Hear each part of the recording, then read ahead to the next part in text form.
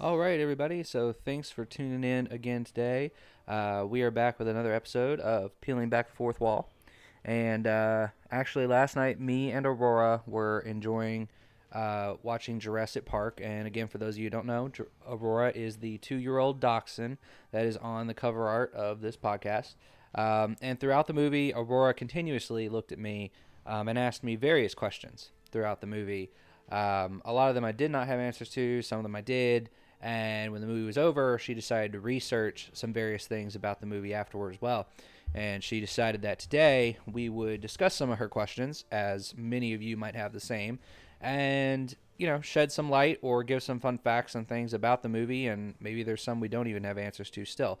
But yeah, let's dive right into it here with some Jurassic Park questions and fun facts about the movies.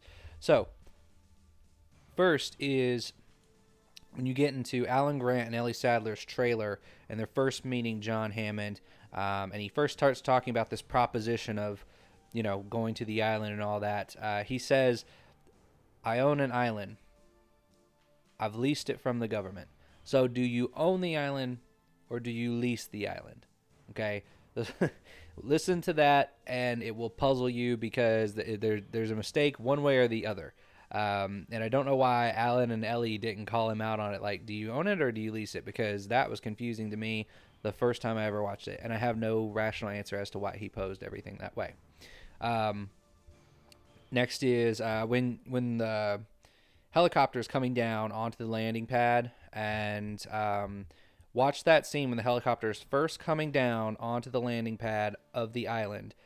The trucks at the bottom near the landing pad, the Jeeps that are there waiting for them, they're already parked and set, okay? But in the very next scene, it is shown that the Jeeps are backing up to park. They are already parked. They are already as far back as they could be in the scene before. So it's definitely something that they messed up on in filming. I know a lot of people have noticed that as well. But that's one, again, just to mention for those of you who haven't seen it. The other thing is when they are going through the simulation of the tour, and they learn about Mr. DNA and all that stuff. So when they start transitioning away from the Mr. DNA room and they're actually seeing the animals be bred and things like that, or not bred, but incubated, the lawyer, Mr. Gennaro, actually looks at John or leans over to John and says, are these characters autoerotica? And that is absolutely the wrong term for that situation, for the film. Like, Ian Malcolm would have definitely caught on to him talking about autoerotic, and he would have turned around and definitely made some smart comment about it. So, I mean, I could just see Ian turn around and be like, is watching these people getting you excited? Like, I mean, Ian would have been totally on top of that. So that was a comment that was very funny to hear him say, because he definitely used the wrong term. He meant animatronic, but he said autoerotic. And I think it was meant to be a mistake, but I think they should have capitalized on that a little bit more with Ian Malcolm's humor. Okay, next. So we have, this is a question. Why would Dr. Harding, okay, so when they first come up to the sick Triceratops, Dr. Harding is the person with the trike at the time. And Ellie comes up and she's wanting to look at it and stuff. He hands her a little flashlight and just lets her start diagnosing the thing. He doesn't know her job. He doesn't know her name. He knows nothing about her, but he gives her a flashlight and totally wants to listen to everything she has to say and trying to diagnose what's wrong with this trike. I mean, is it just me, or why would someone who's a specialist in that field and that's their job question that? Because I don't understand why that would be the case. So anyway, whatever. That puzzles me as to why he did that. Not a big deal, but it was puzzling nonetheless. The next one, why did Dennis Nedry have to steal the embryos that night? Okay, the storm was happening and the tour was going to be ended short. Okay, that was already said that they were going to end the tour short because of the storm and everything. So, everybody was leaving and all this stuff. So why did he have to steal the embryos that night? Okay, because he didn't know that a hurricane was going to hit that exact day. it might have moved past the island like it did another time, because Muldoon talked about how another hurricane had done that before. So why is it that he had to do it that night? Because people will say, oh, the storm helped him get into the storage place because no one was there and everybody was leaving, so the storm helped cover his tracks. I get that. But the storm could have dissipated just like the last one, as we heard Robert Muldoon say. So he couldn't bank on that storm happening that day. So why is it that he had to risk it in such a bad storm? I don't understand that. He could have just waited and bided his time a little bit more and got the embryos later. It's not like they gave him a deadline. I mean, I didn't hear Dotson give him a deadline or anything like that. So that's one that kind of puzzled me. I think, obviously with the circumstances that he would have had a much harder time in the storm, why not wait and do it another time? And maybe that's explained in the books or something like that. But the movies deviate quite a bit from the books, so I doubt it. Anyway, next is the goat leg. Okay, so we all know the scene where the goat is being eaten by the T-Rex, okay? And the first chance we are shown that goat again after it's first introduced is the goat leg being thrown onto the hood of the car, or the roof of the car that the kids are in, okay, with Mr. Gennaro. And so that's thrown on the car. There's a blood stain on the roof, okay? Remember that. There's a blood stain on the roof. The goat leg is flung onto the top of the car. My question is, how in the heck is that leg supposed to be flung onto the car? And people will say, oh, well, the T-Rex probably grabbed it like a toy and flung it back and forth. I hear you, but at the same time, that doesn't imply, because that would mean that he had already chomped down on the goat, and that piece got thrown off as he was swinging it. But when you look at the very next shot, he is just then putting the goat in his mouth and chopping down to swallow it.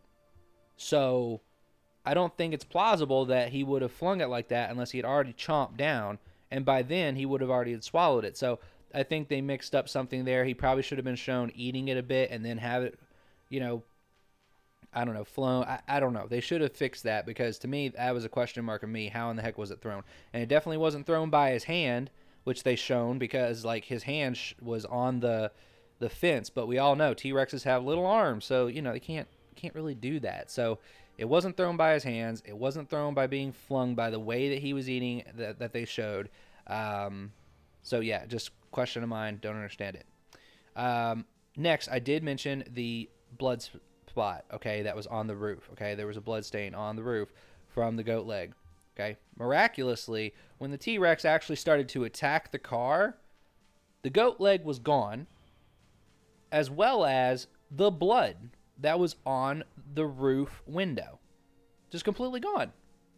So that was another mistake. There should have been some goat blood and stuff still on the roof of that car. There should have been the legs still on the roof of that car as well, because we never saw it getting taken away. I didn't see Gennaro grab the goat leg and take it to the bathroom with him when he ran to the bathroom. So I don't know what happened to that. Next is, my question is, why was the kids acting so good in the car when they were being attacked by the T-Rex? And here's an interesting fact. Okay, this is a funny question. I didn't really ask this question when watching it, but I wanted to reveal this fact, is that the animatronic, okay, for the T-Rex, because when the T-Rex was attacking from on top of the car and pushing down the roof glass, that animatronic was an animatronic doing that, and it was actually doing it, okay? Now, there were issues with the T-Rex because it was raining and water got into the compartments and things. It actually was malfunctioning, okay? And so some of the scenes that you saw when it was attacking from the roof of the car was the animatronic actually messing up, and it actually went down too far during the scene, and it actually injured the kids. They actually got some injuries from the glass actually being brought down to them. So they actually were in fear and terror when that was actually happening, because it was a malfunction. And then why didn't Tim and Alan, when the car fell down, why didn't they just climb to the other side of the tree? Okay, we all know the scene where the car is coming down, and obviously there's a lot of problems with the car going straight down the tree. Obviously it would just fold out and not go straight down like that. But anyway, why is it that they didn't just climb to the other side of the tree? I don't know. Doesn't make any sense to me. Okay. And now, I don't want to spend too much time on this, but the whole car fiasco blows my mind because why is the car so far from the wall? Okay.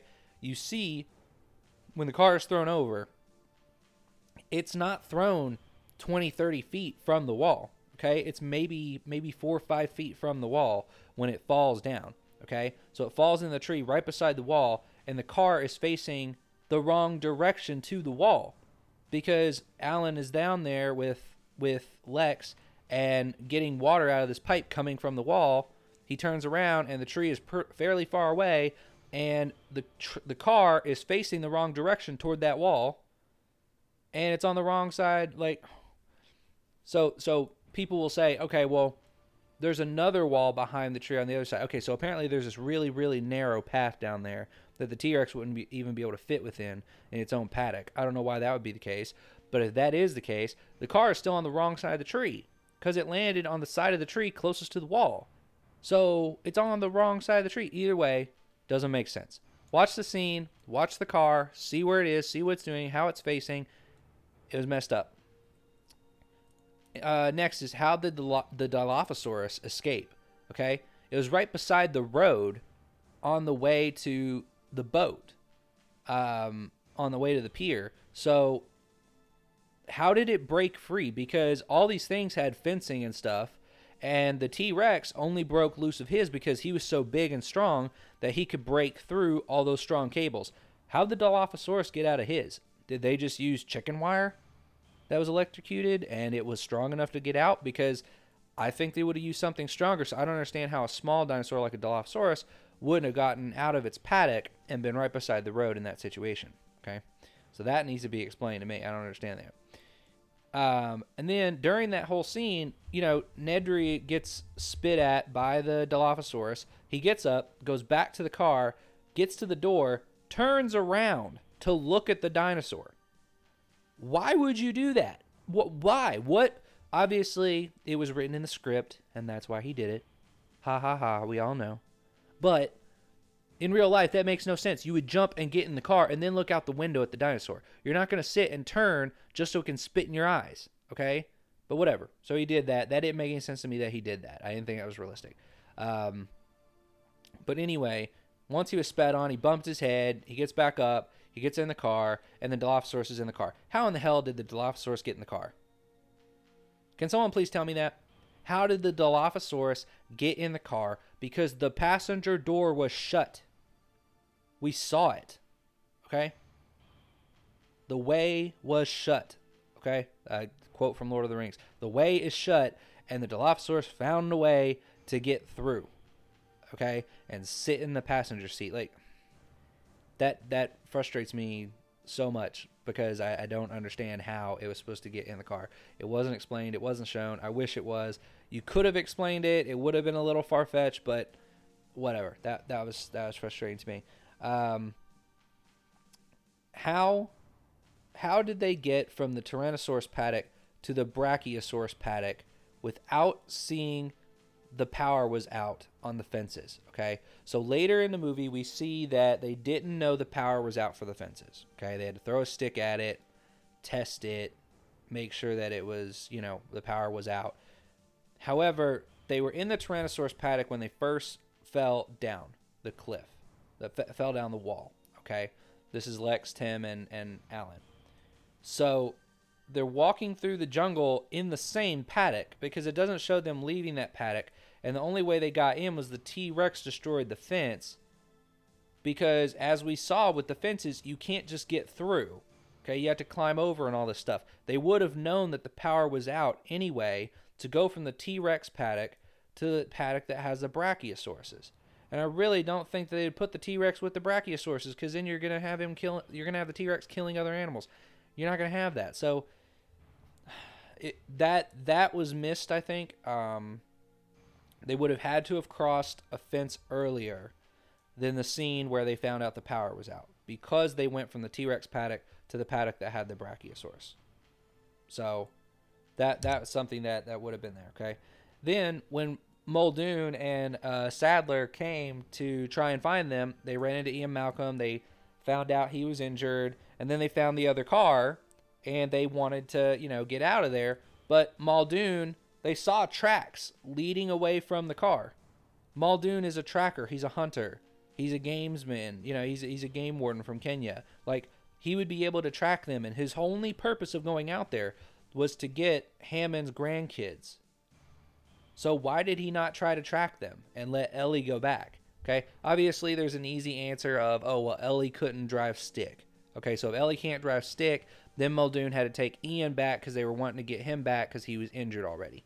I get that. I understand that. That's the way out of it, but it wasn't explained. That would have been the easy out. All they had to do was explain it. Okay, so next one is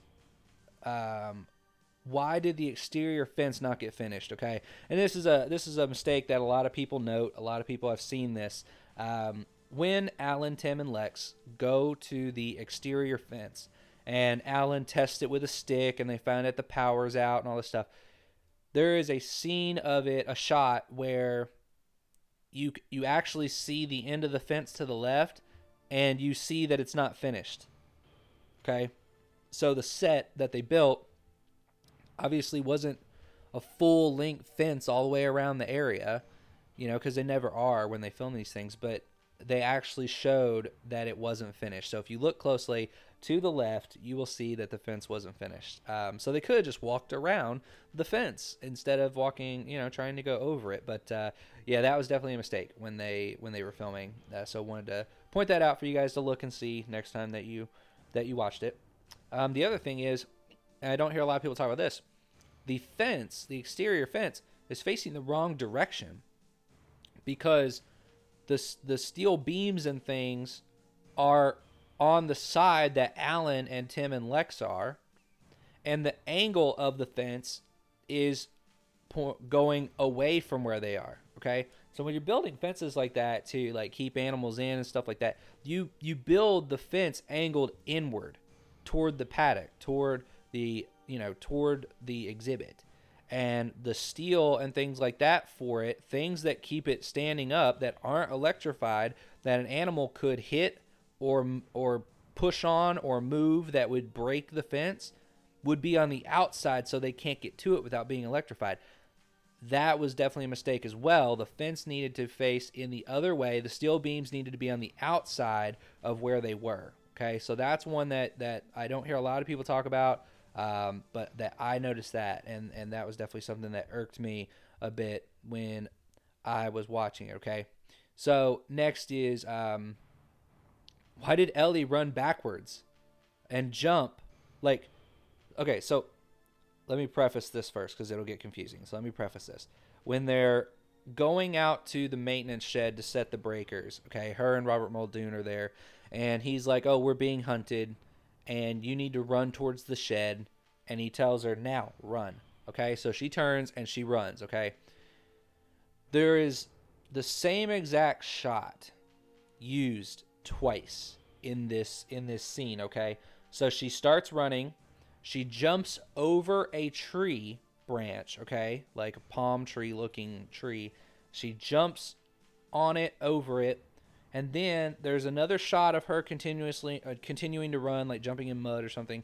And then she jumps over the exact same tree again. So if you're following it as continuous plot, she jumped over the tree, landed, went back under the tree, and then jumped over the same exact tree again. So she wasted a lot of time trying to get the maintenance shed, especially if she thought she's being attacked by raptors. So that's a funny one. If you guys watch that scene closely, you will see what I'm talking about, okay? Next is, again, with Ellie in the maintenance shed. She all of a sudden develops a limp. How did she get a limp? Okay, she's coming up these stairs, and then all of a sudden the next scene she's limping, okay? This was actually supposed to be something where she fell over Samuel L. Jackson's leg and hurt herself, okay? However, they did not put that in the shot. They didn't film it, or they cut it out or whatever, and it left us all confused and questioning, why the heck is she limping, okay? But that was supposed to be what it was. They didn't include it, and so it's a confusing shot. The next thing is a lot of things revolving around this whole set of scenes because it's chaotic and everything, but we are actually supposed to see Samuel L. Jackson die. This is a fact of it. Fact of the movie is we're supposed to see him die. We did not get to see him die because he was out on another film shoot doing something else, and before he could get back to film his scene, there was an actual hurricane hitting during filming on the island they were filming Jurassic Park on, and they did not want to spend the money to bring all the film crew and everything back just to film Samuel L. Jackson's scene. So they did not show him die. So he died off screen. We all were supposed to be able to see him die on screen. I think it would have been nice to see him die on screen, but we didn't get to see that. So that's a reason that we didn't get to see that. Just a little fact there. Nothing really wrong with the film at that point. However, when Ellie did, so Ellie is limping. Okay, we're going back to the light. She's limping. She's got this light attached to her with a cable, and she gets to the door. She opens it, leaves. There's no light attached to her anymore. There's no cable that's dragging a light behind her. We didn't get to see it detach. So did she unbuckle it from herself? Like, what happened to the light that was dragging behind her because she shut the door of the maintenance shed? Wouldn't it have gotten stuck behind her and she would have had to detach it when she got outside and it would have held her up? And the door might not even have shut, behind her if that was there. So they should have shown her detaching the light, and that way it would have, flowed better in the scene, to make it more continuous of a process there. But why were the other question, this is a funny one, this is just a fact that you guys probably might not have noticed. Why were the raptors okay with someone rubbing its butt? Okay, so this is in the kitchen scene when you are in the kitchen and you are waiting. Like Tim and Lex run into the kitchen and they are sitting in there hiding from the raptors, and the raptor opens the door. Okay, so when the raptor opens the door and you see it, if you watch closely, just to the left of the raptor, there's a space between the raptor and the door frame. You will see someone's hand come in and gently place its hand on the raptor, okay?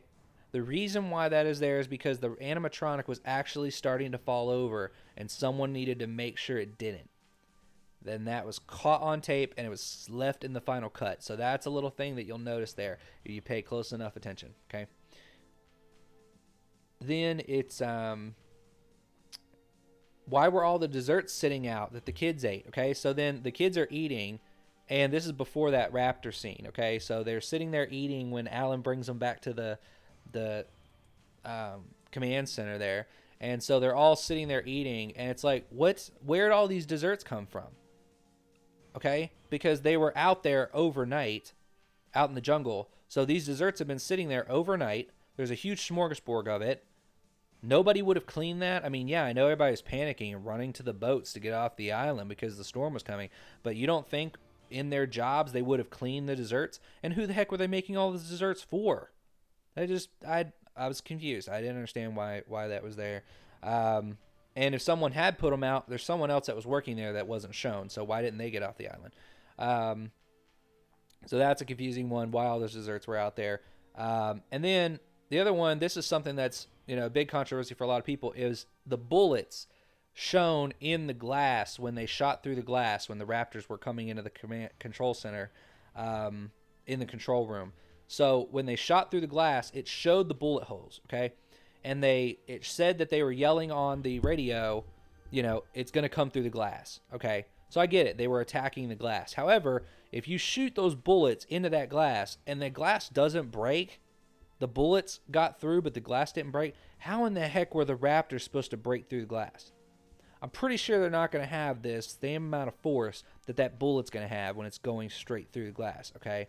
So I think they would have had a really hard time getting through the glass, and I don't think that's a viable option for them to get into the control room. So I don't think they had anything to worry about, really, because the bullets didn't break the glass, so how would the raptors? So that's something that I wish they would have tried to explain somehow. And then the last one is, and this is just a fun little tidbit, if you watch it and pause it at the right time, in one of the final scenes when the T-Rex comes into the building and grabs the raptor at the end, when it starts to latch out and starts to kill Alan Grant and everybody because they're all in the center of the room, the raptor jumps at him and a T-Rex lashes out and bites him. There is actually a spot where it was missed in editing and CGI or something messed up where the raptor actually disappears for a frame. So there is an entire frame where the raptor is not there and it is invisible. Okay, so it is gone.